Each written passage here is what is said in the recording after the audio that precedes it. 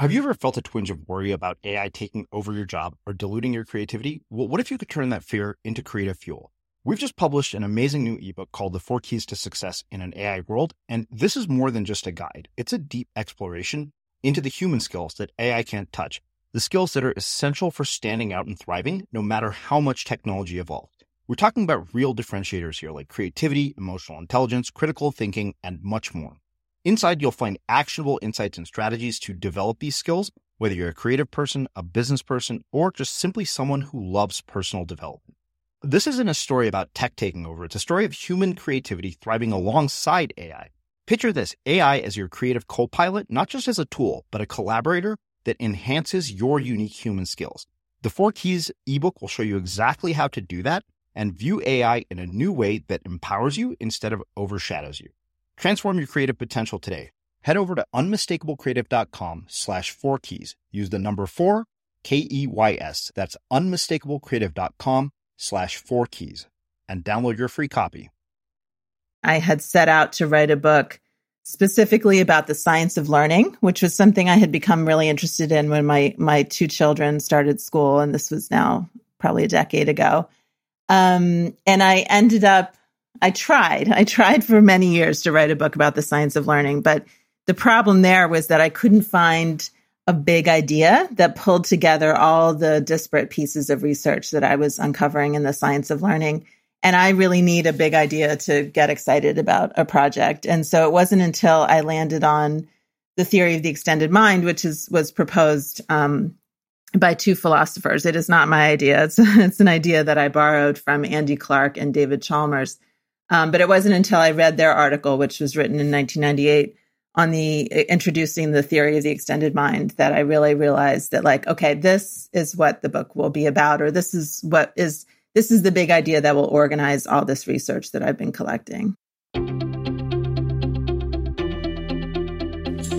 I'm Srini Rao, and this is the Unmistakable Creative Podcast, where you get a window into the stories and insights of the most innovative and creative minds who've started movements, built thriving businesses, written best-selling books, and created insanely interesting art. For more, check out our 500-episode archive at unmistakablecreative.com. Annie, welcome to the Unmistakable Creative. Thanks so much for taking the time to join us. Hey, I'm really glad to be here. Thanks for inviting me. It is my pleasure to have you here. So I actually found out about your work when I came across your book, The Extended Mind. And it was kind of funny because I didn't quite know what I was getting myself into as somebody who's really into sort of, becoming more productive, taking better notes. I thought, oh, this is going to be all about, sort of brain power. And then, I got through the book and realized that you had taken something that I had thought was incredibly abstract and made it very concrete, all of which we will get into. But before we do that, in a lot of ways, I kind of see you as a social scientist. So I thought I'd start by saying, what social group were you a part of in high school? And what impact did that end up having on the choices that you've made throughout your life and your career? Oh, gosh. Well, I went to a distinctive kind of high school. It was an all-girls school that I think in an earlier incarnation, it had been more or less a finishing school for like rich mainline debutantes. The mainline is a affluent neighborhood outside of Philadelphia. And it still had traces of that when I was there in the 80s and 90s. And let's just say that was not me. I was not comfortable on the lacrosse field or the hockey field or in a debutante ball or anything like that. I was bookish. I was, a kind of budding intellectual. And I found my tight circle of friends who were like that too, but we were definitely in the minority. And so it wasn't really until I got to college that I felt like, okay, these are my people. We can talk about ideas. We don't have to marry the boy from the boys' school. There literally was a boys' school, and lots of my classmates, ended up marrying guys from Haverford. And that was not my destiny, thankfully. Yeah. Well, in an environment like that, what did you learn about, sort of how people define success, people's values when it comes to money and wealth? Because I think that, all I know about an environment like that is what I've seen on television with TV shows like Gossip Girl. I know that we had Annie Duke here, who also went to a very similar type of school when she was in high school, but only because her dad happened to be either a principal or a teacher there, not because she came from, significant amounts of wealth. Yeah, and I didn't either. My parents were middle class at best, but had sort of dreams of vaulting me and my sister into another kind of social world. And it worked in the sense that I got a fantastic education at the school because I was one of only a few students who actually cared about the schoolwork. So I had almost like mentoring relationships with a lot of my teachers and felt a lot more kinship with my teachers than I did with a lot of my classmates. But I would say that being educated in an environment like that, it showed me how different people's values can be. It's so easy when you surround yourself with people who are like yourself, which we all tend to do, to imagine that the whole world is like that. And, I had many experiences to show me that that wasn't the case. But I do think that experience of growing up and going to that school, which I attended for 12 years. So it was a very big chunk of my growing up. One thing it really instilled in me, and this has been a theme that runs throughout everything I've written, is the importance of situation, the importance of context on behavior. And it's never made sense to me that we have some kind of fixed, innate personality or intelligence, because I felt myself to be so different, when I was with my friends, the ones I mentioned who were, more similar to me, or say with, at home with my family. I felt so different in those settings than I did in the larger school setting that was so alien to me and so alienating. So I've always had a real appreciation for the role of context and situation in people's behavior. And in a way, that's what the extended mind is all about, too. It's all about how the space we're in, the state of our body, the kinds of relationships that we're engaging in, how all those things affect the way we think. And so to imagine that we have some kind of fixed lump of intelligence that, can be evaluated and measured and ranked, and it's always the same and it always functions the same no matter where we are or how we're feeling. I just think that's deeply misconceived. Yeah. Well, so, it's funny because context is something that I've spent a lot of time thinking about this past year. One of my mentors said, he said, you don't know your audience. And I remember where that became apparent to me is when, one of our students showed up for, one of our mastermind calls with a baby in tow. And I realized I'm giving advice on how to be productive based on, being a 40-year-old single male. She's got 2 infants. So my advice is effectively nonsense at this point. And it made me realize, I was like, wow, I overlooked the context of the advice that I was giving. And I realized that was actually very, very common. So there are 2 things I wonder about. Why do you think it is that people overlook context when it comes to prescriptive advice? The example I was thinking of this morning is, all these authors who basically started putting the F word in the title of their book after Mark Manson's book. And publishers have lost their damn minds. I'm like, there's context there that matters. Mark is a really good writer. So there was that. But then, also in terms of prescriptive advice, when people read a self-help book or they take an online course, they completely overlook context. They think, I'm just going to do this, what this person did, and I'm going to get the same results. And it's like, well, no, I mean, I grew up the son of a college professor. That's a pretty different context than somebody who grows up, like getting shot at in the hood.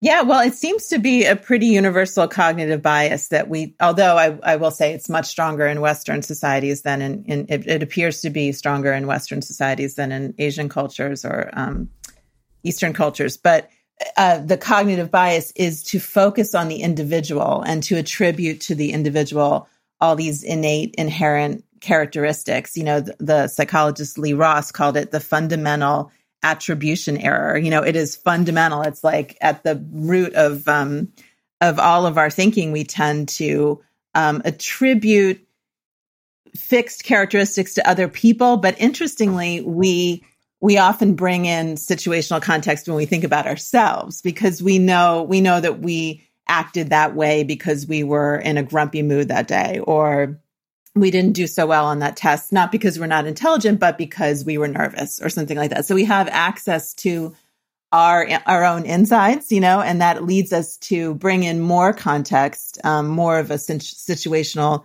influence than when we look at other people and their behavior from the outside. And yet still, I think we have this persistent bias to overlook the role of context and background and environment and situation, even when it comes to ourselves. And that was something I addressed in my very first book, which was called The Cult of Personality. It was about personality testing. It was a cultural critique and scientific critique and cultural history of personality testing. I did and do find personality tests so fascinating, because not only because they're used by organizations to sort of put people into boxes, which I find offensive, but also, and this always flummoxed me, people want to be put into boxes in some sense, and people, go out of their way to take these tests and really take their findings to heart. So I think there's a really strong drive. I heard from so many fans of the Myers-Briggs after I wrote that book, but people who said it had changed their lives and all the rest. So I think we really have a kind of built-in bias, it seems, to want to attribute fixed qualities to ourselves and others. And I think that's because it's cognitively easier to process than always taking the situation into account. And it's also emotionally more satisfying. When you're ready to pop the question, the last thing you want to do is second guess the ring. At BlueNile.com, you can design a one-of-a-kind ring with the ease and convenience of shopping online. Choose your diamond and setting. When you find the one, you'll get it delivered right to your door. Go to BlueNile.com and use promo code LISTEN to get $50 off your purchase of $500 or more. That's code LISTEN at BlueNile.com for $50 off your purchase. BlueNile.com, code LISTEN.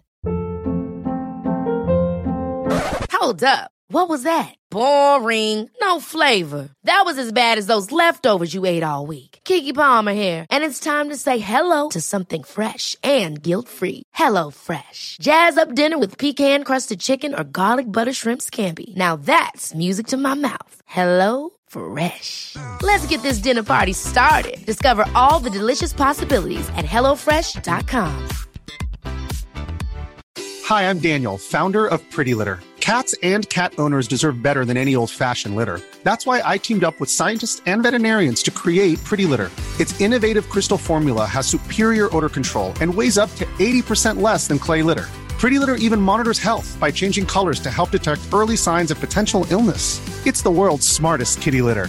Go to prettylitter.com and use code ACAST for 20% off your first order and a free cat toy. Terms and conditions apply. See site for details. There's never been a faster or easier way to start your weight loss journey than with PlushCare. PlushCare accepts most insurance plans and gives you online access to board-certified physicians who can prescribe FDA-approved weight loss medications like Wegovy and Zepbound for those who qualify. Take charge of your health and speak with a board-certified physician about a weight loss plan that's right for you. Get started today at plushcare.com/weight loss. That's plushcare.com/weight loss. plushcare.com/weight loss. Wow. Nice. Yeah. What you're hearing are the sounds of people everywhere putting on Bombas socks, underwear, and T-shirts made from absurdly soft materials that feel like plush clouds. Yeah, that plush. And the best part? For every item you purchase, Bombas donates another to someone facing homelessness. Bombas. Big comfort for everyone. Go to bombas.com/ACAST and use code ACAST for 20% off your first purchase. That's bombas.com/ACAST. Code ACAST. As creators, we're always on the move. Whether it's a live podcast event, a pop-up shop, or a workshop, we're constantly interacting with community, and that's where Tap to Pay on iPhone and Stripe comes in. Imagine this. You're at a live event, a listener loves your merch, or a participant wants to sign up for your course on the spot. With Tap to Pay on iPhone and Stripe, you can accept their payments right there and then, right from your iPhone, so there's no extra hardware or no delays. Total game changer. It's not just for creators. Any business owner can do this. It's about making transactions smoother and much more personal. growing your business in your way. We've been using Stripe for our products and courses for a long time, and now with Tap to Pay on iPhone, you can take your business to the next level too. So visit stripe.com/tapiphone to learn more. Remember, folks, with Tap to Pay on iPhone and Stripe, your business is always at your fingertips. Yeah, it's funny you say that because in the book that you and I were talking about before we hit record, that life-changing science of detecting bullshit, like one of the things that John Petrocelli talks about is the fact that most of these personality tests are in fact bullshit. He said, and then Vanessa Van Edwards, who studies people for a living, she said almost all of these have no actual real, systematic, like proper scientific method research backing them. Right. Which is amazing. And people make huge, massive decisions, which that, sort of follows up as a natural segue to the other part of context. So this is something I saw in the corporate world where I just did not thrive, where, this is something I think where people overlook context is with performance improvement plans, right? One of the things that happens if you're somebody like me who's been fired from every job you had is you get put on a performance improvement plan. But nobody ever thinks about whether you're in the right job in the first place, which is a huge mismatch of talent and environment, which is overlooking context. And I've always said is like performance improvement plans don't improve performance. They prevent wrongful termination lawsuits. So why is that? Like, why is it that, in the context of an organization where somebody sucks at a job, nobody thinks to say, oh, maybe we put this person in the wrong role. We should find something that they might actually be good at. Yeah. Well, it does seem to be, there's such an enormous focus in the corporate world on hiring and finding the right person instead of creating the right situation for that person to thrive in, and I really came away from the research that I did on the Extended Mind thinking that we need to rethink the role of leaders and managers. We need to think of them not as people managers exactly, but as situation creators. They need to, yes, find the right people, but then put at least as much effort into creating environments in which those people can think well and thrive emotionally. And I think that piece gets left out a lot. Before we get into the book, what was the narrative around careers when you were growing up with your parents? And then what is it that, kind of put you down this trajectory to where you ended up writing this book and the previous one? Oh, interesting. Well, I was a very self-driven child and my parents were pretty laid back. And I mean, they had hopes and dreams for my sister and me for sure, but not in a directive way. It was kind of like, whatever you want to do, we'll support you. So that was nice. But I was, I've actually become less ambitious in a sense over time. I was very driven as a young person, and I was very determined to succeed in a kind of conventional way. And as over time and as life, has unfolded, I think I've become more ambitious for my life as a whole and less ambitious in terms of meeting certain career milestones. And I think you also, as you get older, you learn about yourself, you learn how you work best. I like you have not necessarily thrived inside organizations. And so I've worked for myself for many years now. And that works for me. And so does a certain kind of reflective kind of pace. I hate being really busy. And I'm still wrestling with whether one can be productive without being hyper busy, and I don't have an answer for that yet, but I know that when I'm hyper busy, I'm miserable. So that's not an option. Yeah. Well, I mean, what in the world led you down this trajectory? Because like almost every single person that I interviewed, this doesn't seem like a sort of linear path that, is presented to you by a high school guidance counselor that says, hey, this is what you should go do. Oh, no. I mean, I kind of had this vague idea that I wanted to be a writer, but who knows what that even means, It took me a while to find my way to writing to the things I write about, which is social science, which is the science of human behavior. It's not, actually, I was going to say it wasn't that winding of a path. My first job was writing for my college's magazine. And that's when I started interviewing professors and researchers and realizing that I loved that kind of ideas journalism. And then my second job was at Psychology Today, where I kind of magazine, where I kind of refined that further to realize that I really loved writing about the social science and the science of human behavior. So, and it was not long after that I went freelance. So I've been a magazine writer and a book author since then. So it was a somewhat direct path, but the path that this book took was definitely very winding. I had set out to write a book specifically about the science of learning, which was something I had become really interested in when my two children started school. And this was now probably a decade ago.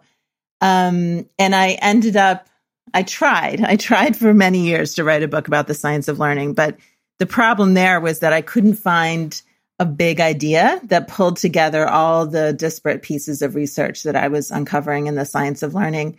And I really need a big idea to get excited about a project. And so it wasn't until I landed on the theory of the extended mind, which was proposed by two philosophers. It is not my idea. It's an idea that I borrowed from Andy Clark and David Chalmers. But it wasn't until I read their article, which was written in 1998, on introducing the theory of the extended mind, that I really realized that, like, okay, this is what the book will be about, or this is the big idea that will organize all this research that I've been collecting. Yeah. Well, so before we get into the book, one last question. As a parent who was interested in, sort of the education and the science of it, with two children who've now been in school for 10 years, given the background that you have, if you were tasked with changing our education system for the better, what would you what would you redesign about it? Oh gosh, I'd love to redesign schools from top to bottom, along the principle of children are not just their brains. Children have bodies. Children are embedded, like we all are. Children are embedded in physical spaces, and children are part of networks of relationships and communities. So an education that would embrace all of those things rather than trying to suppress them or keep them out of the classroom, as is often the case now, that would be my ideal of an education. Well, I think that makes a perfect segue to getting into the concepts in the extended mind. So I think that, one of the things that is really was so striking to me about the book was this idea of, sort of the body and the mind working together. And one of the things you open the book by saying is that the failure of our technology to consistently enhance our intelligence has to do with the metaphor we encountered earlier in this introduction, the computer as a brain. Too often, those who design today's computers and smartphones have forgotten that users inhabit biological bodies, occupy physical spaces, and interact with other human beings. Technology itself is brain-bound, but by the same token, technology itself can be extended, broadened to include extra neural resources that do so much to enrich the thinking we do in the offline world. And, that struck me so much because I'm a person who literally spends the entire day building systems, to take better notes, all based on this concept, that my friend Tiago Forte came up with called building a second brain. But there's so little talk about this. I mean, we're building apps, we're building tools, productivity tools, distraction blockers. Why is this not a more prevalent narrative? And why are we in this sort of trap that we're in of thinking technology is the answer to everything? Yeah. Well, I would trace it back. You could trace it back to 2 points in history. I think if you wanted to go way back, you could look at how old and entrenched this idea is, going back to Rene Descartes and before, that mind and body are separate, and mind is elevated above the body. Mind is this pure crystalline sphere where we use our intellect, and body is this grubby animal, like irrational, ungovernable creature that has nothing to do with intelligent thinking. So that's a very old and entrenched idea in our culture. And then that same idea reached its fullest flower maybe during the cognitive revolution of the 20th century, when human beings created computers, invented computers, and then looked at computers and said, hey, our brains are like that. It's really weird. It's like we identified our brains with this thing that our brains had created.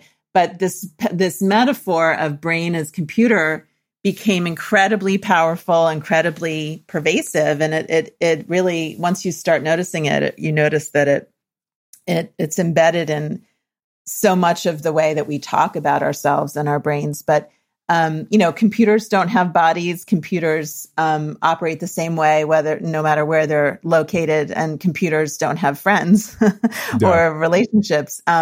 So the way we think about the brain became limited to this incredibly narrow kind of intelligence that's exhibited by computers. But that leaves out really the well springs of human intelligence. And that's been a really tragic oversight. Yeah. Well, so how do we, sort of get back to that? Because one of the first concepts, and this is where, I was telling you, my roommate has this business called Body-Based Breakthrough. The minute I read this, suddenly everything he did made a lot more sense to me. You said that interoception is simply stated an awareness of the inner state of the body, just as we have sensors that take in information from the outside world, retinas, cochleas, taste buds, olfactory bulbs. We have sensors inside our bodies that send our brains a constant flow of data from within. And, it was funny because when I read that, I started to suddenly see numerous sort of, light bulbs went off in my head. I was like, oh, no wonder I get my best ideas when I'm surfing or snowboarding, because I'm getting that idea. Those ideas are coming not just from my brain, but from my body. And then, of course, you have, sort of all the stuff Stephen Kotler writes about when it comes to flow, because those are, really, really high flow activities. Right. And I wonder if in moments like that, you really have to be attuned to your body to make the things happen that you want to have happen when you're surfing or when you're snowboarding. You're really tuned in and at one with your body. And I wonder if you're receiving its messages or it's the information that the body contains in a way that you're not when you're sitting at your desk. Yeah. So how do we begin to sort of, cultivate what you call interoceptive awareness and get access to this, what you say, otherwise inaccessible information? Yeah, well, there's a couple techniques that have been proven scientifically to increase interoceptive attunement. One of them is a technique borrowed from mindfulness meditation called the body scan, which is really just bringing open-minded, curious, non-judgmental attention to whatever is arising, whatever sensations are arising within your body at that moment. And when you do that, and especially when you make that a regular practice, you start to realize that there's this constant flow of sensations from within that's there all the time. It's present all the time. And yet we're so used to ignoring it or even actively kind of pushing it away in the course of a busy day. And so I have made it a habit now to not even do a formal body scan, but just to check in with the internal state of my body, kind of the internal world, and not to always be constantly focused on the external world, which is very easy for us to do in our busy days. Yeah. A lot can happen in 3 years, like a chatbot may be your new best friend. But what won't change? Needing health insurance. United Healthcare Tri-Term Medical Plans, underwritten by Golden Rule Insurance Company, offer flexible, budget-friendly coverage that lasts nearly 3 years in some states. Learn more at UH1.com. Hey, Dave. Yeah, Randy. Since we founded Bombas, we've always said our socks, underwear, and T-shirts are super soft. Any new ideas? Maybe sublimely soft. Or disgustingly cozy. Wait, what? I got it. Bombas. Absurdly comfortable essentials for yourself and for those facing homelessness. Because one purchased equals one donated. Wow, did we just write an ad? Yes. Bombas. Big comfort for everyone. Go to bombas.com/ACAST and use code ACAST for 20% off your first purchase. Many of us have those stubborn pounds that seem impossible to lose, no matter how good we eat or how hard we work out. My solution is PlushCare. PlushCare is a leading telehealth provider with doctors who are there for you day and night to partner with you in your weight loss journey. They can prescribe FDA-approved weight loss medications like Wegovy and Zepbound for those who qualify. Plus, they accept most insurance plans. To get started, visit plushcare.com/weightloss. That's plushcare.com/weightloss. Hi, I'm Daniel, founder of Pretty Litter. Cats and cat owners deserve better than any old-fashioned litter. That's why I teamed up with scientists and veterinarians to create Pretty Litter. Its innovative crystal formula has superior odor control and weighs up to 80% less than clay litter. Pretty Litter even monitors health by changing colors to help detect early signs of potential illness. It's the world's smartest kitty litter.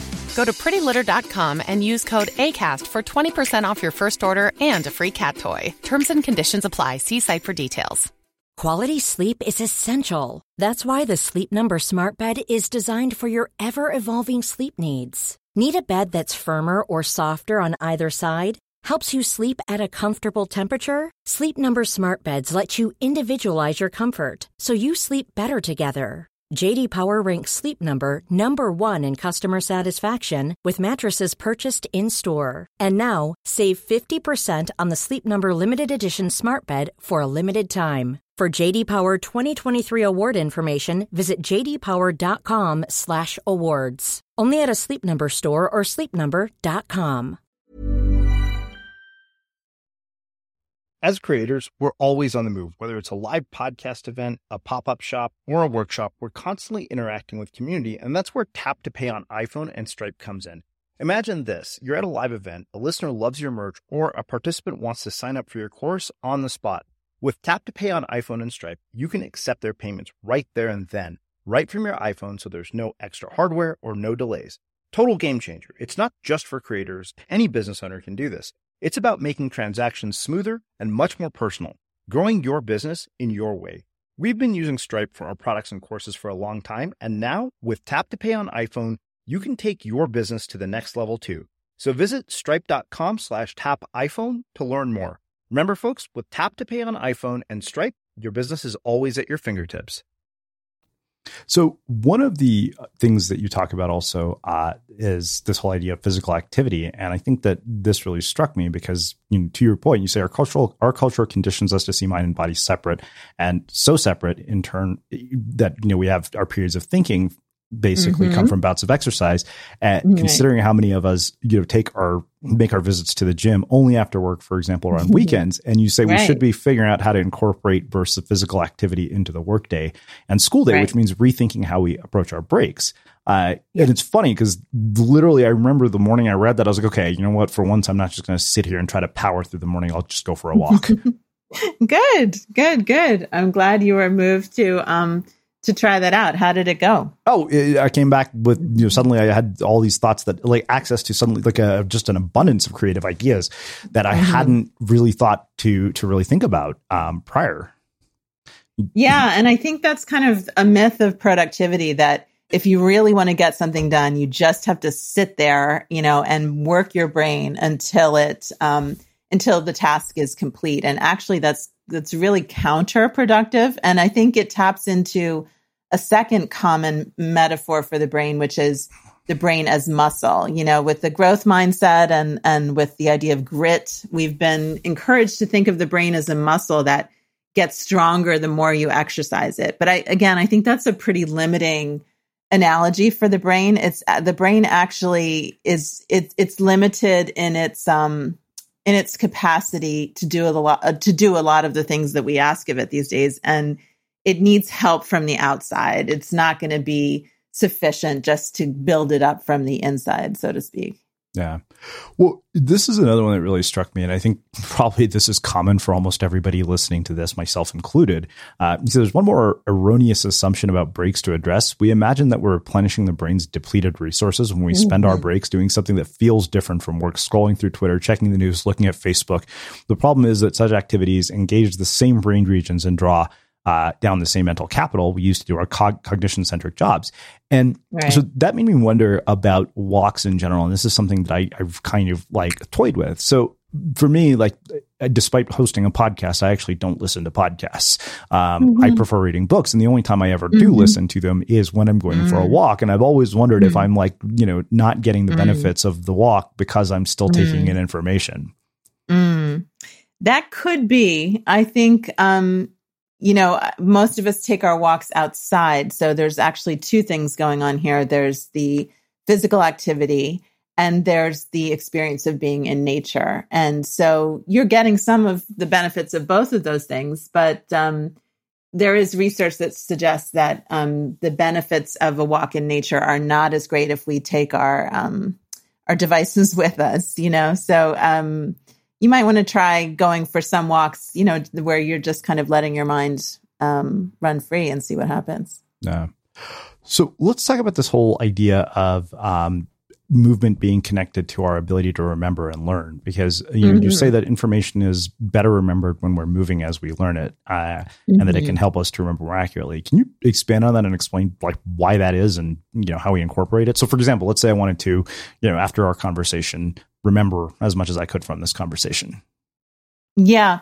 Well, the way memory works is kind of not how anyone would have designed it. And that's because it wasn't designed. It's a product of evolution. And so the way we remember things is a product or a function of how deeply we've processed the meaning of the material that we're trying to remember. That's why a student can't just read a textbook and instruct herself, remember this. It actually is, the brain treats as a signal to remember something, the value of remembering something, if it's been deeply processed, because that suggests, and if it's been repeatedly encountered, because those are signals that this material is going to be useful and is worth expending the mental energy to remember.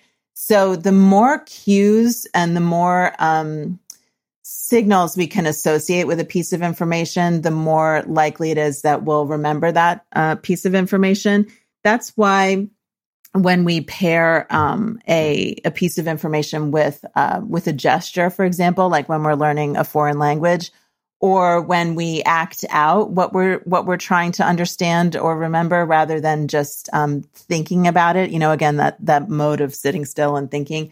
That gives our brains a kind of another hook to like sink into that piece of information. And then later when we're trying to remember it, it gives us another way to sort of reel in that information. So gesturing, acting things out, also this help us remember specific pieces of information. And also physical activity, like a bout of physical activity just before we try to learn something, tends to sharpen our cognitive abilities such that we'll remember that information better later if we've exercised just before learning it. Wow. Well, okay. So, I remember the chapters on gesture struck me, but this line in particular, as somebody who does creative work, was really one of those things that I thought, man, people really need to do this more often.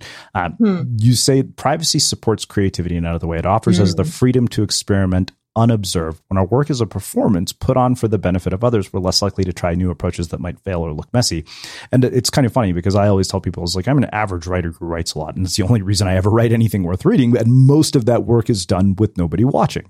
And I think a lot of creative people have this sort of, internal narrative that gets in their way, the sort of inner critic, where even when they're working in private, it gets in their way to, not do what you're doing and reap the benefits of what you're talking about here.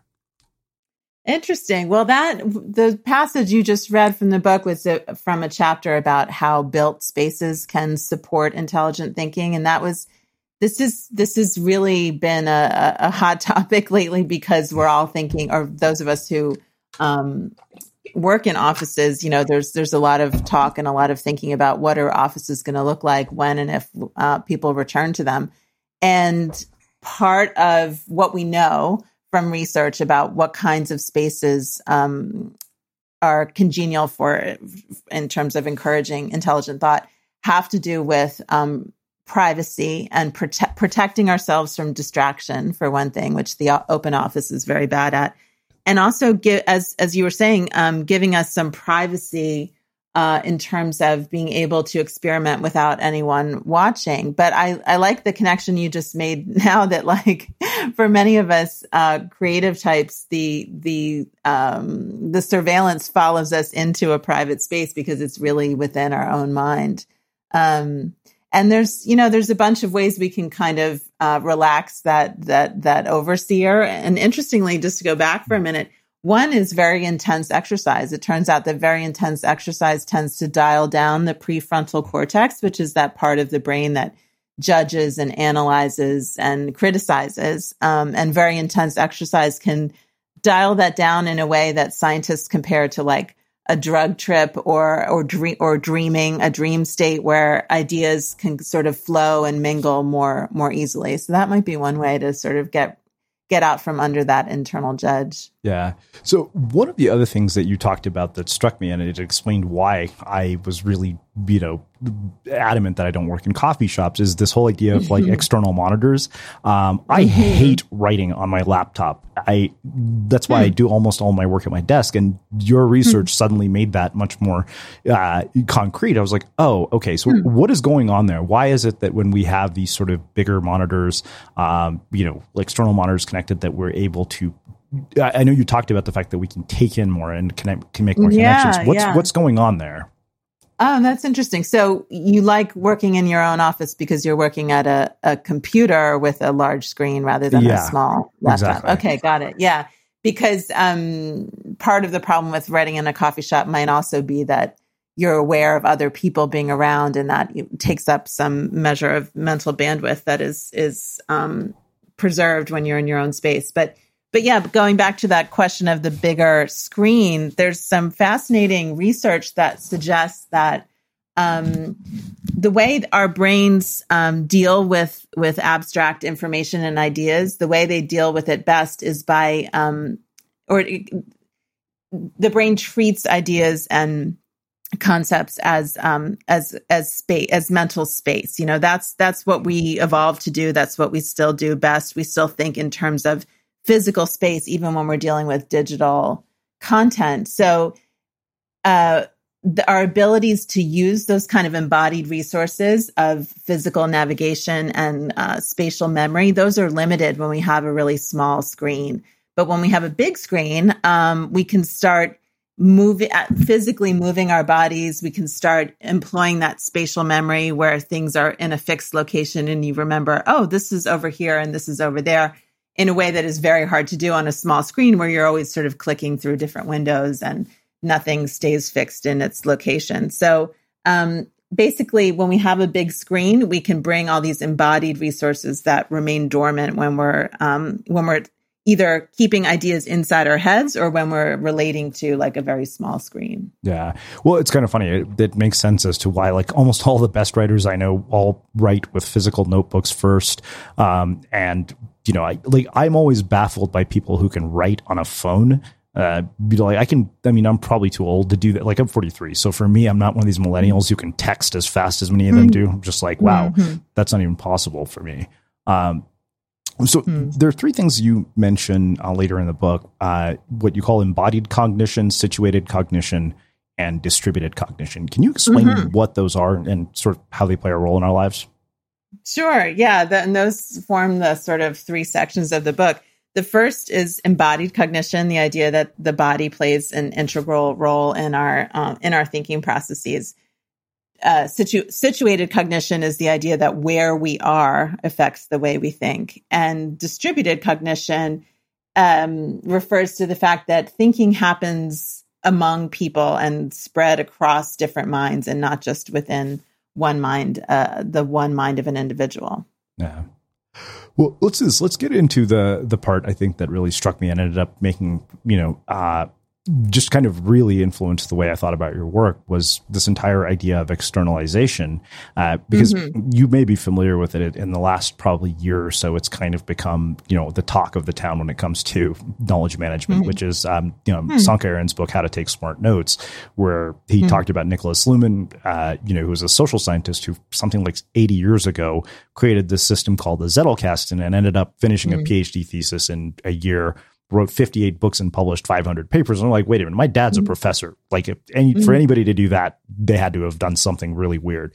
But when I connected the dots between that and your work, it made a lot of sense because you talk, extensively about the benefits of externalizing knowledge, and the value of doing that. And I saw it firsthand in my own experience when I did that and combined the two. So can you talk about, what are the benefits of externalizing knowledge and then how do we utilize that? Yeah, so that's really interesting what you say about this note-taking system, because it sounds like it draws on this this truism that and that's been supported by research that basically when we keep ideas and information inside our heads, we're limited in what we can do with them in ways that open up when we get that stuff out of our head and onto physical space when we engage in cognitive offloading. So once we, as I say, get the contents of our minds out onto space, we can relate to them differently. Psychologists talk about the detachment benefit, which is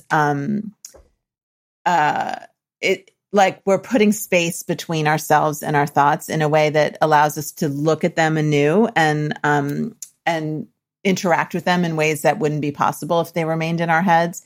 We can, once we've cognitively offloaded, we can treat ideas and information as material objects that we physically manipulate and move around. I'm picturing like ideas on Post-it notes that we actually can move around in space.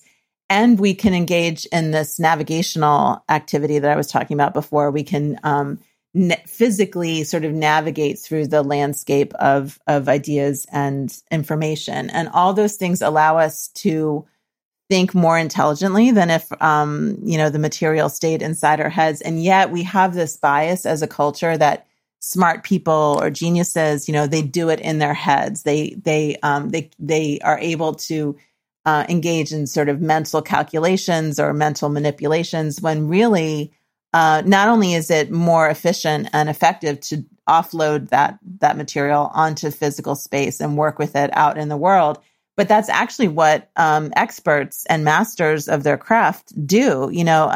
It's kind of a myth that smart people do it all in their heads. It's actually a characteristic of expertise and mastery that people effectively cognitively offload. It's funny you say that because I don't know if you've ever read it. There's a book called Presentation Zen by Gar Reynolds, which I pretty much consider the Bible of, designing good presentations. And he actually talks extensively about the fact that, he doesn't do anything on a computer until he lays out the story, and he uses it to storyboard a presentation. And I remember, there are two things in that book that struck me that kind of, like reinforced what you said here. One was he had a story where he worked at Apple and he went into some product designer's office for a meeting. And the guy had a MacBook or an iMac on his desk that hadn't been turned on in days.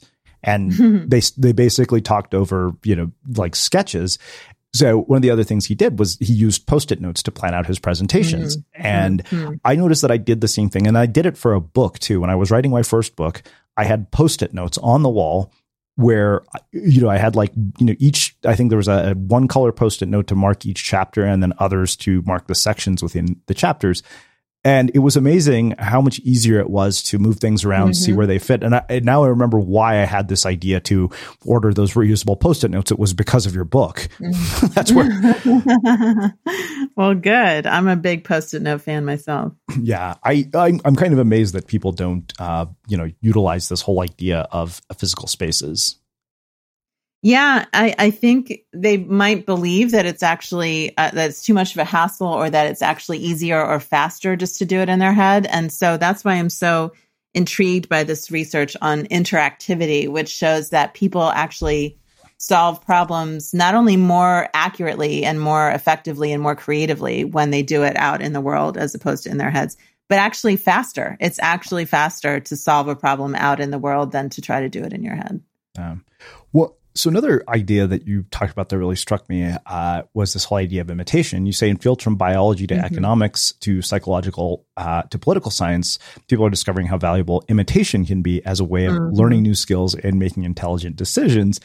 And, it kind of takes us back to the beginning of our conversation about why I think publishers have lost their damn minds by trying to put the F word in the title of every book, thinking they're going to have another Mark Manson on their hands. So, I get where you're saying. And it kind of, funny enough, takes us back to context. But how do you, imitate in a way that leads to innovation without necessarily, trying to replicate the success of somebody else and assuming you're going to get the same results? Yeah, that is the trick, because while I think we have a bias against imitation in our culture that you can see in this sort of worship of innovators and, and of originality and being first. Often when you're trying to master a new skill, the most effective way to do that is to emulate someone who's already mastered it and kind of learn it from the inside by imitating someone else. And in fact, the Roman education system for centuries was based on imitation, on emulating the masters until you were able, until the student had reached a point where they were able to put their own twist or their own, bring their own take to it. But then you're right. There is a lot of like stupid imitation that goes on, that it's just kind of mindless. And so really what is key to effective imitation or smart imitation is what psychologists call the correspondence problem, cracking the correspondence problem. And that means looking at a solution that someone else has come up with and identifying what it is about that solution, breaking it down and figuring out what it is about that solution that would be good to borrow. And then noticing and observing how the different circumstances of your own situation, because of course you're not going to be able to just cut and paste somebody's solution to your own situation. It's going to have to be modified. And so the correspondence problem is about figuring out what corresponds here. What is the common element with this problem that I'm looking at over here and my own problem that I'm trying to solve? And what can I borrow from someone else's solution that will help me while still adapting and modifying that borrowing so that it fits the particulars of my situation? Yeah. Well, I want to finish with this final piece on what you call the group mind. And you say that individual cognition is simply not sufficient to meet the challenges of a world in which information is so abundant, expertise is so specialized, and issues are so complex. In this middle, a single mind laboring on its own is at a distinct disadvantage in solving problems or generating new ideas. Something beyond solo thinking is required, the generation of a state that is entirely natural to us as a species, and yet one that has come to seem quite strange and exotic, the group mind. Yes.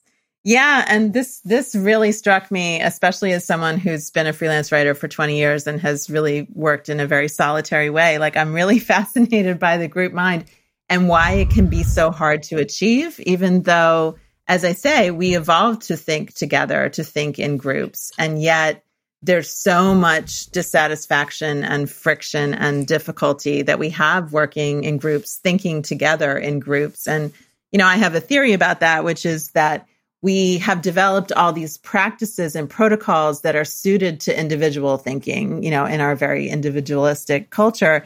And then we import those into a group setting where they just don't work very well. And so I think we need to develop a whole new set of practices and protocols for thinking together in order for group work to be more satisfying, to be more effective, because we need to figure out how to do it. But right now we don't do it very well. Yeah. Well, it kind of, to me, in a lot of ways explains, why I'm able to have sort of the abundance of ideas I do, because I get to talk to people like you every day. So I have this sort of, massive group mind, that is so wide ranging, as I said, that includes porn stars, drug dealers, bank robbers, authors and social scientists. Like I always jokingly say, if you want to rob a bank, become a porn star, or run for president, I can tell you how or introduce you to the people who can help. Yeah, maybe you've figured out kind of how to have the best of both worlds. There's this idea